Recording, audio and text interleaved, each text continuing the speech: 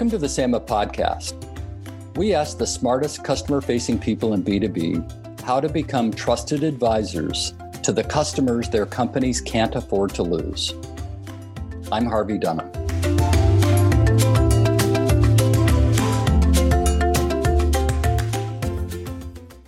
Hi, it's my great pleasure today to introduce our guest. It's Chris Pennington from Palo Alto Networks. Chris is currently the Vice President of Global Sales Programs for Palo Alto Networks. It's a relatively new assignment, and we'll get into that as the discussion unfolds. But he's had a long and distinguished career with several high-profile high-tech companies, Google, at Microsoft, Sun Microsystems, at IBM. So, Chris, we're just delighted that you could join us today and look forward to having a conversation with you. Welcome. It's a pleasure, Harvey. I'm looking forward to it. Thank you.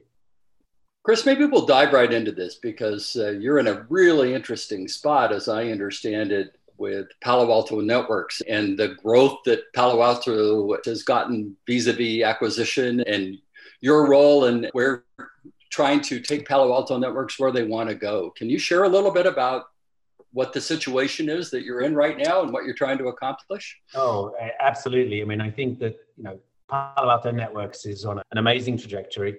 It's very, very exciting to be part of it.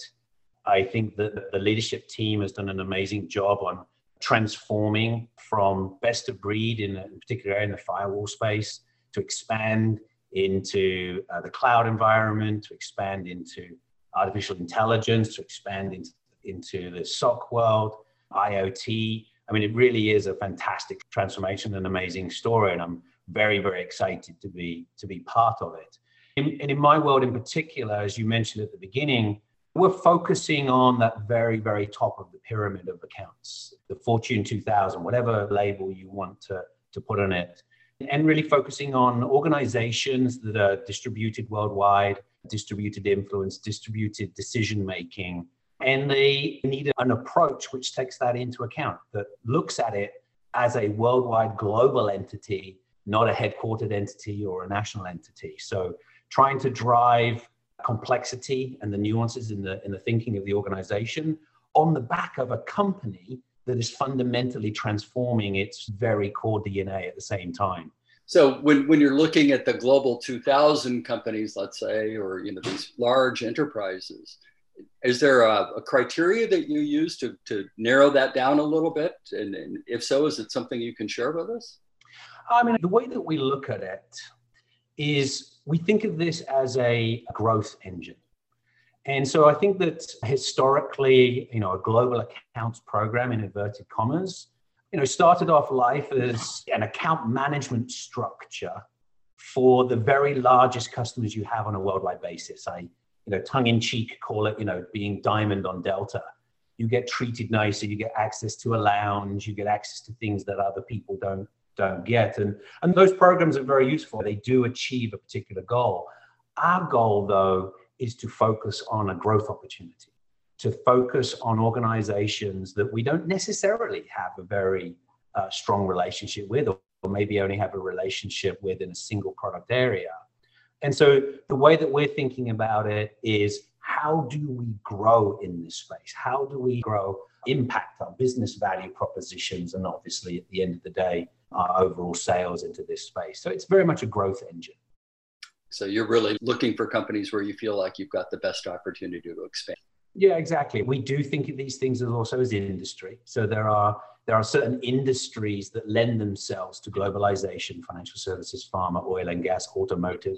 So when you're trying to figure out what your business value is going to be, or the impact, you have to bring together not only key elements of technology, but also sort of like, what do they have to do on a day-to-day basis? The sales cliche about, helping them run their business more effectively. So, we're aligning in the industry focus, we're aligning in our own product expansion focus. But overall, it's an underpinning that if we deliver a better service to these customers, if we're seen as being a partner on a worldwide stage, then ultimately that improve customer satisfaction, it'll improve our impact on them, and we hope that that will drive greater growth from a sales attainment point of view as well because of that. You mentioned that you're grown a lot by acquisition recently and increased your capability, and presumably you've gotten new people coming into the strategic account manager role. I'm just wondering, how are you selecting the SAMs and really getting them focused on the value proposition that you intend to deliver to the selected customers? Yeah, that's a really interesting question, because I don't really see it as us helping them. It's basically the other way around. I'll use the acquisition about CloudGenix. An awesome sales team, just a spectacular sales team that did an incredible job on building that business. So like the startup mentality and the practices that they employ to make them as successful as they are. So I see it more as adopting those people and then learning from them and adding them to the practices that we may have already started to build. I think what Palo Alto Networks is doing really well, many organizations, have gone out and they bought companies, and history is littered with disaster stories about that integration and, the death of that company culture and all those sorts of things. And so I think, what Palo Alto Networks is doing is it's allowing these organizations to help us evolve our culture, help us evolve our sales practices. And I think that's a fantastic thing. I think that marrying the sheer strength that the company has built and the expertise it's built over its 15, 16 years in existence, and then allowing these companies to not be assimilated by it, but to, append it and grow it is an incredible part of the success that's being driven by the organization. My gosh, it actually sounds like the 1 + 1 = 3 synergy actually exists. Some of my favorite cliches in the world, Harvey. Absolutely. I mean, if 1 + 1 is less than 2, which sometimes can be the case, then it's a disaster. In fact, anything, above 2 starts to be a success. And the higher it is above 2, then the better it is. And that's what you've got to be aiming for. Is there a particular sales process that you're following, or are you less formalized than that? So we have not standardized on a single sales process across our organization. We have standardized in the way that we think about account management, which is an evolution of certain practices. On a natural basis, we employ a challenger type sales environment. And I think that that's just the norm of where we are in the marketplace and what we're trying to do. And if you think about what Palo is doing, is it's bringing in all these organizations, it's evolving its own culture, it's evolving its people, changing the culture of 8,000 people, no mean feat. We're changing our brand associations. We're no longer a firewall company. We are a cybersecurity platform organization, able to have a massive impact on innovation and business within large organizations. So we are, by association, challenging the norms of thinking, challenging even the norms of thinking of our own brand associations, challenging the way that cybersecurity is purchased by large organizations. So while we don't necessarily run a lot of challenger training courses, we have a lot of challenger experiences, and I think the role that we have to play in cybersecurity is to challenge.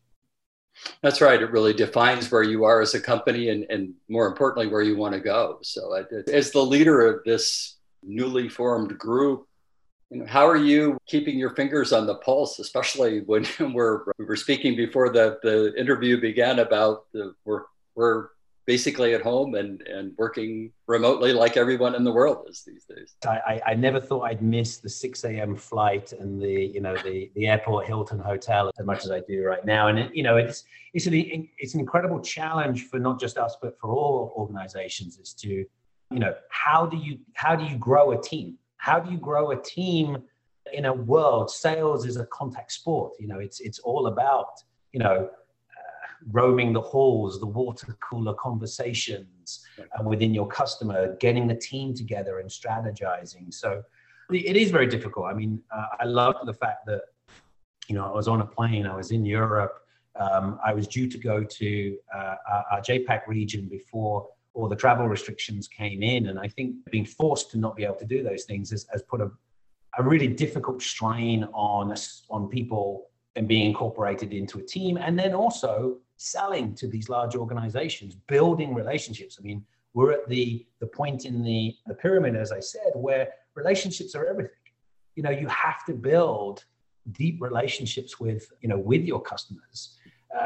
The cliche about trusted advisor is an incredibly important part.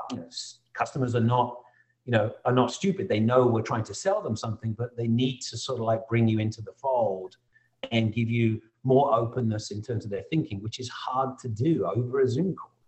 And so I think that we, like all other organizations, are using video-based communications extensively. We are using the notion of virtual wine tasting. We're trying everything and anything that we can to enable us to sort of like move forward, on that space. And I think now we're at that point where it's safe and responsible.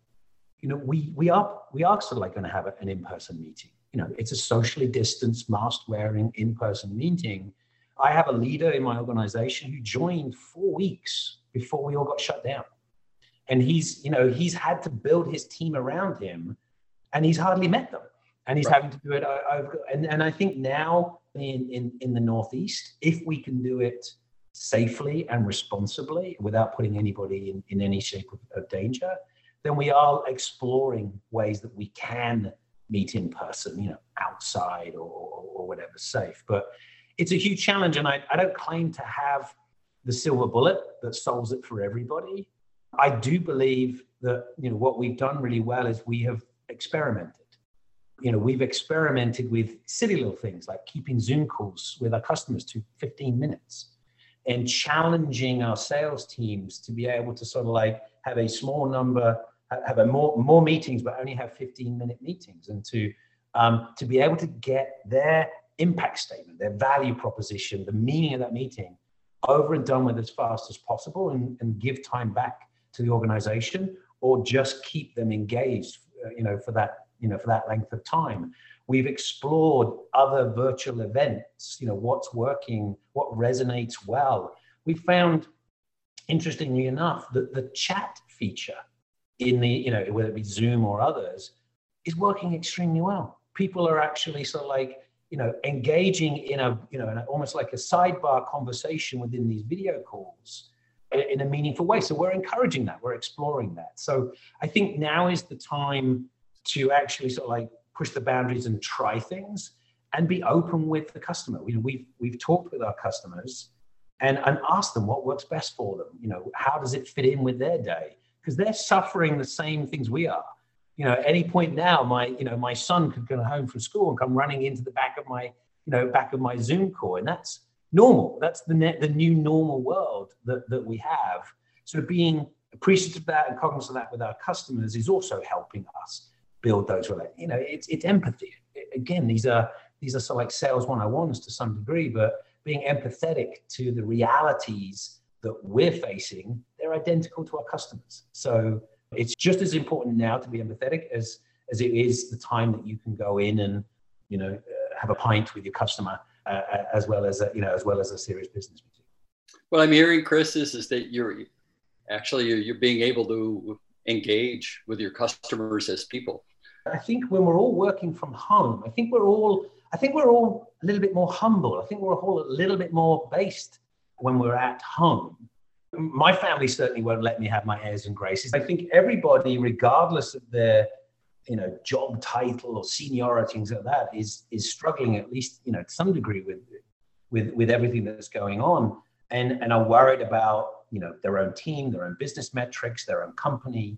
And I think that has democratized everything that we do, and it has made people more accessible. We have found great success in virtual EBCs, executive briefings, because before there was massive value in people flying out, from New York to California to our headquarters. It's a very impressive facility. We can wheel in these brilliant people in the product team and our senior leaders, but we get more people stay longer and more engaged on a 2-hour EBC. We still get these brilliant people. We still get these leaders attend. And we're actually finding that we can get at more impact. We can get our message broader because they don't have to travel, which if you're going from the East Coast to the West Coast means there's a day there and a day back.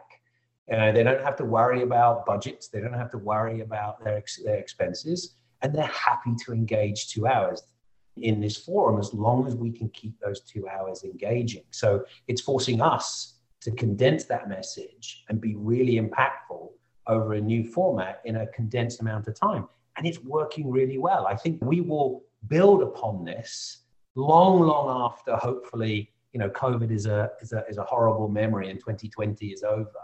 I think we will still build upon this because we've discovered new things and new things that drive impact, and we've got to embrace those. Wow, it's a great story.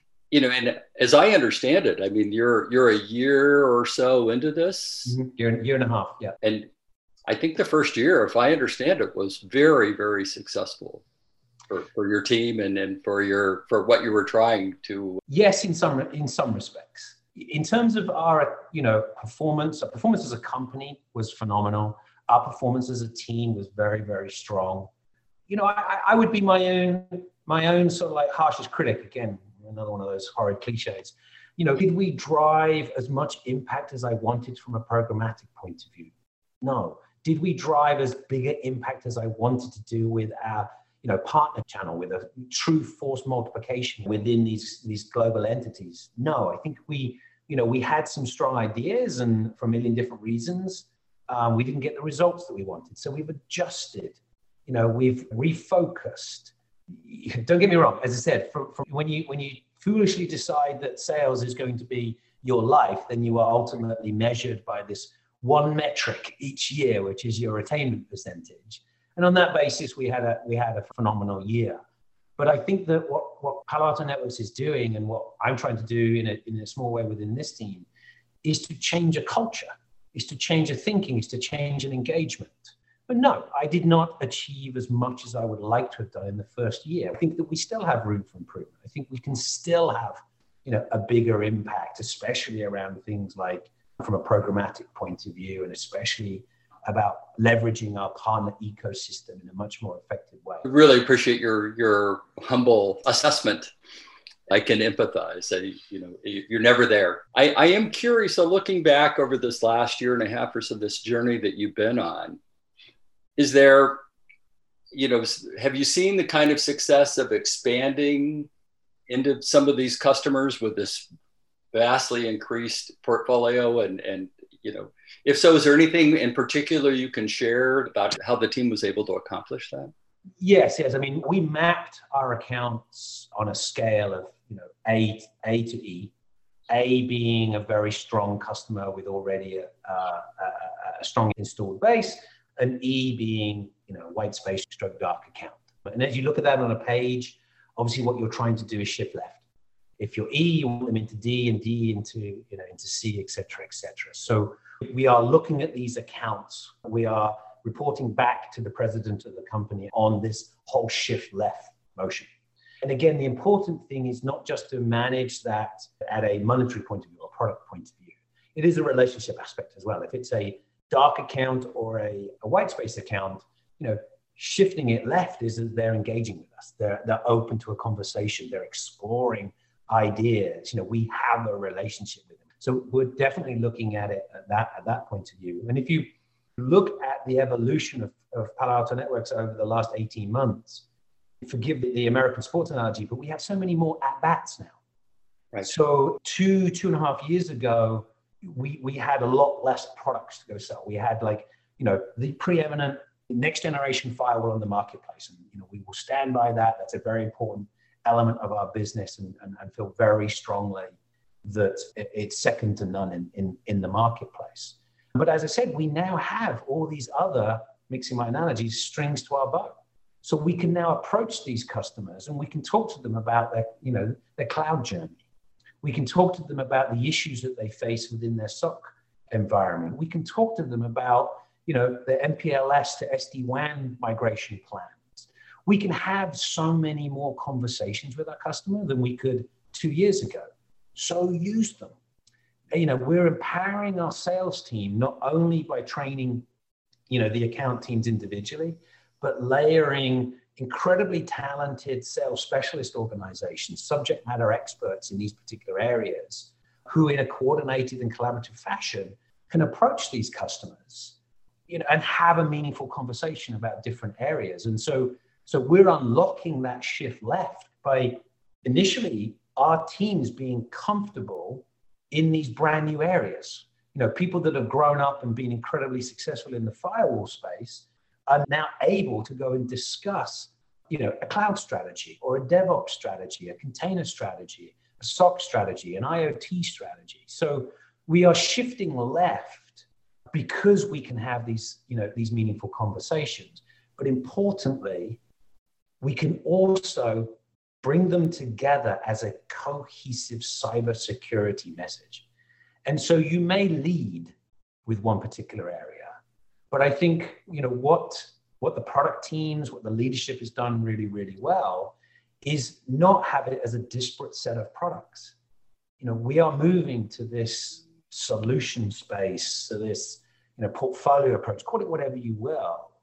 But it's incredibly important in this complex cybersecurity world to be able to think about it more holistically, to have synergistic natures between these different product areas. And I think that is resonating very well with organizations who are faced with new threats day in, day out, and they are looking for a partner to help them think about it. So we're not just helping them in a product area, we can help them with the way they think about the cybersecurity issues. And that builds us an incredibly strong relationship that earns us the right to then go and talk to them about products. Amazing. There's a theme that I started to pick up here that it sounds like you've done an amazing job of doing what is historically the most difficult thing to do in strategic account management over the 50 years that Sam has been around talking to companies that attempt to do so. And that's to get internal alignment.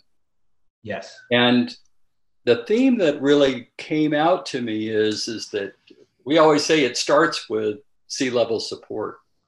And what I'm hearing is you must have had phenomenal C-level support to acquire these companies, bring them together, get them aligned, and get everybody excited and heading in a direction and total strangers working with one another, I suppose. I mean, it's funny, you used the analogy at one of our conversations before about, you're closer to the end of your working career than you are at the beginning. And unfortunately, as you mentioned at the beginning of this, I've been at this a long time. So I'm right there with you as I'm closer. And what I've learned over all those years is to align yourself with great people.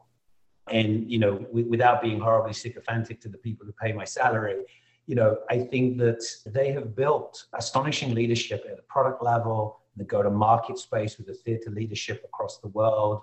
And yeah, I think that is a critical component, leading from the front in this collaborative approach to our customers is very, very important. And I genuinely believe they've done an awesome job. And I'm, very proud to be part of it. You're in a great place. Gee, we've talked about a lot of things. I'm curious about your customers. When you're approaching a customer, just kind of holistically, these are large global organizations, many, many people. Is there a particular characteristic of the person that you're looking for that is the place to start? Yeah, I mean, I think that whether it's Palo Alto Networks or whichever company that you're working for, I think you are looking for those people who are not content with just keeping the lights on. You're looking for people who are either employed to do it or are passionate about driving change within their organization. It is so much easier to do the same thing day in, day out than it is to try and drive a change within an organization.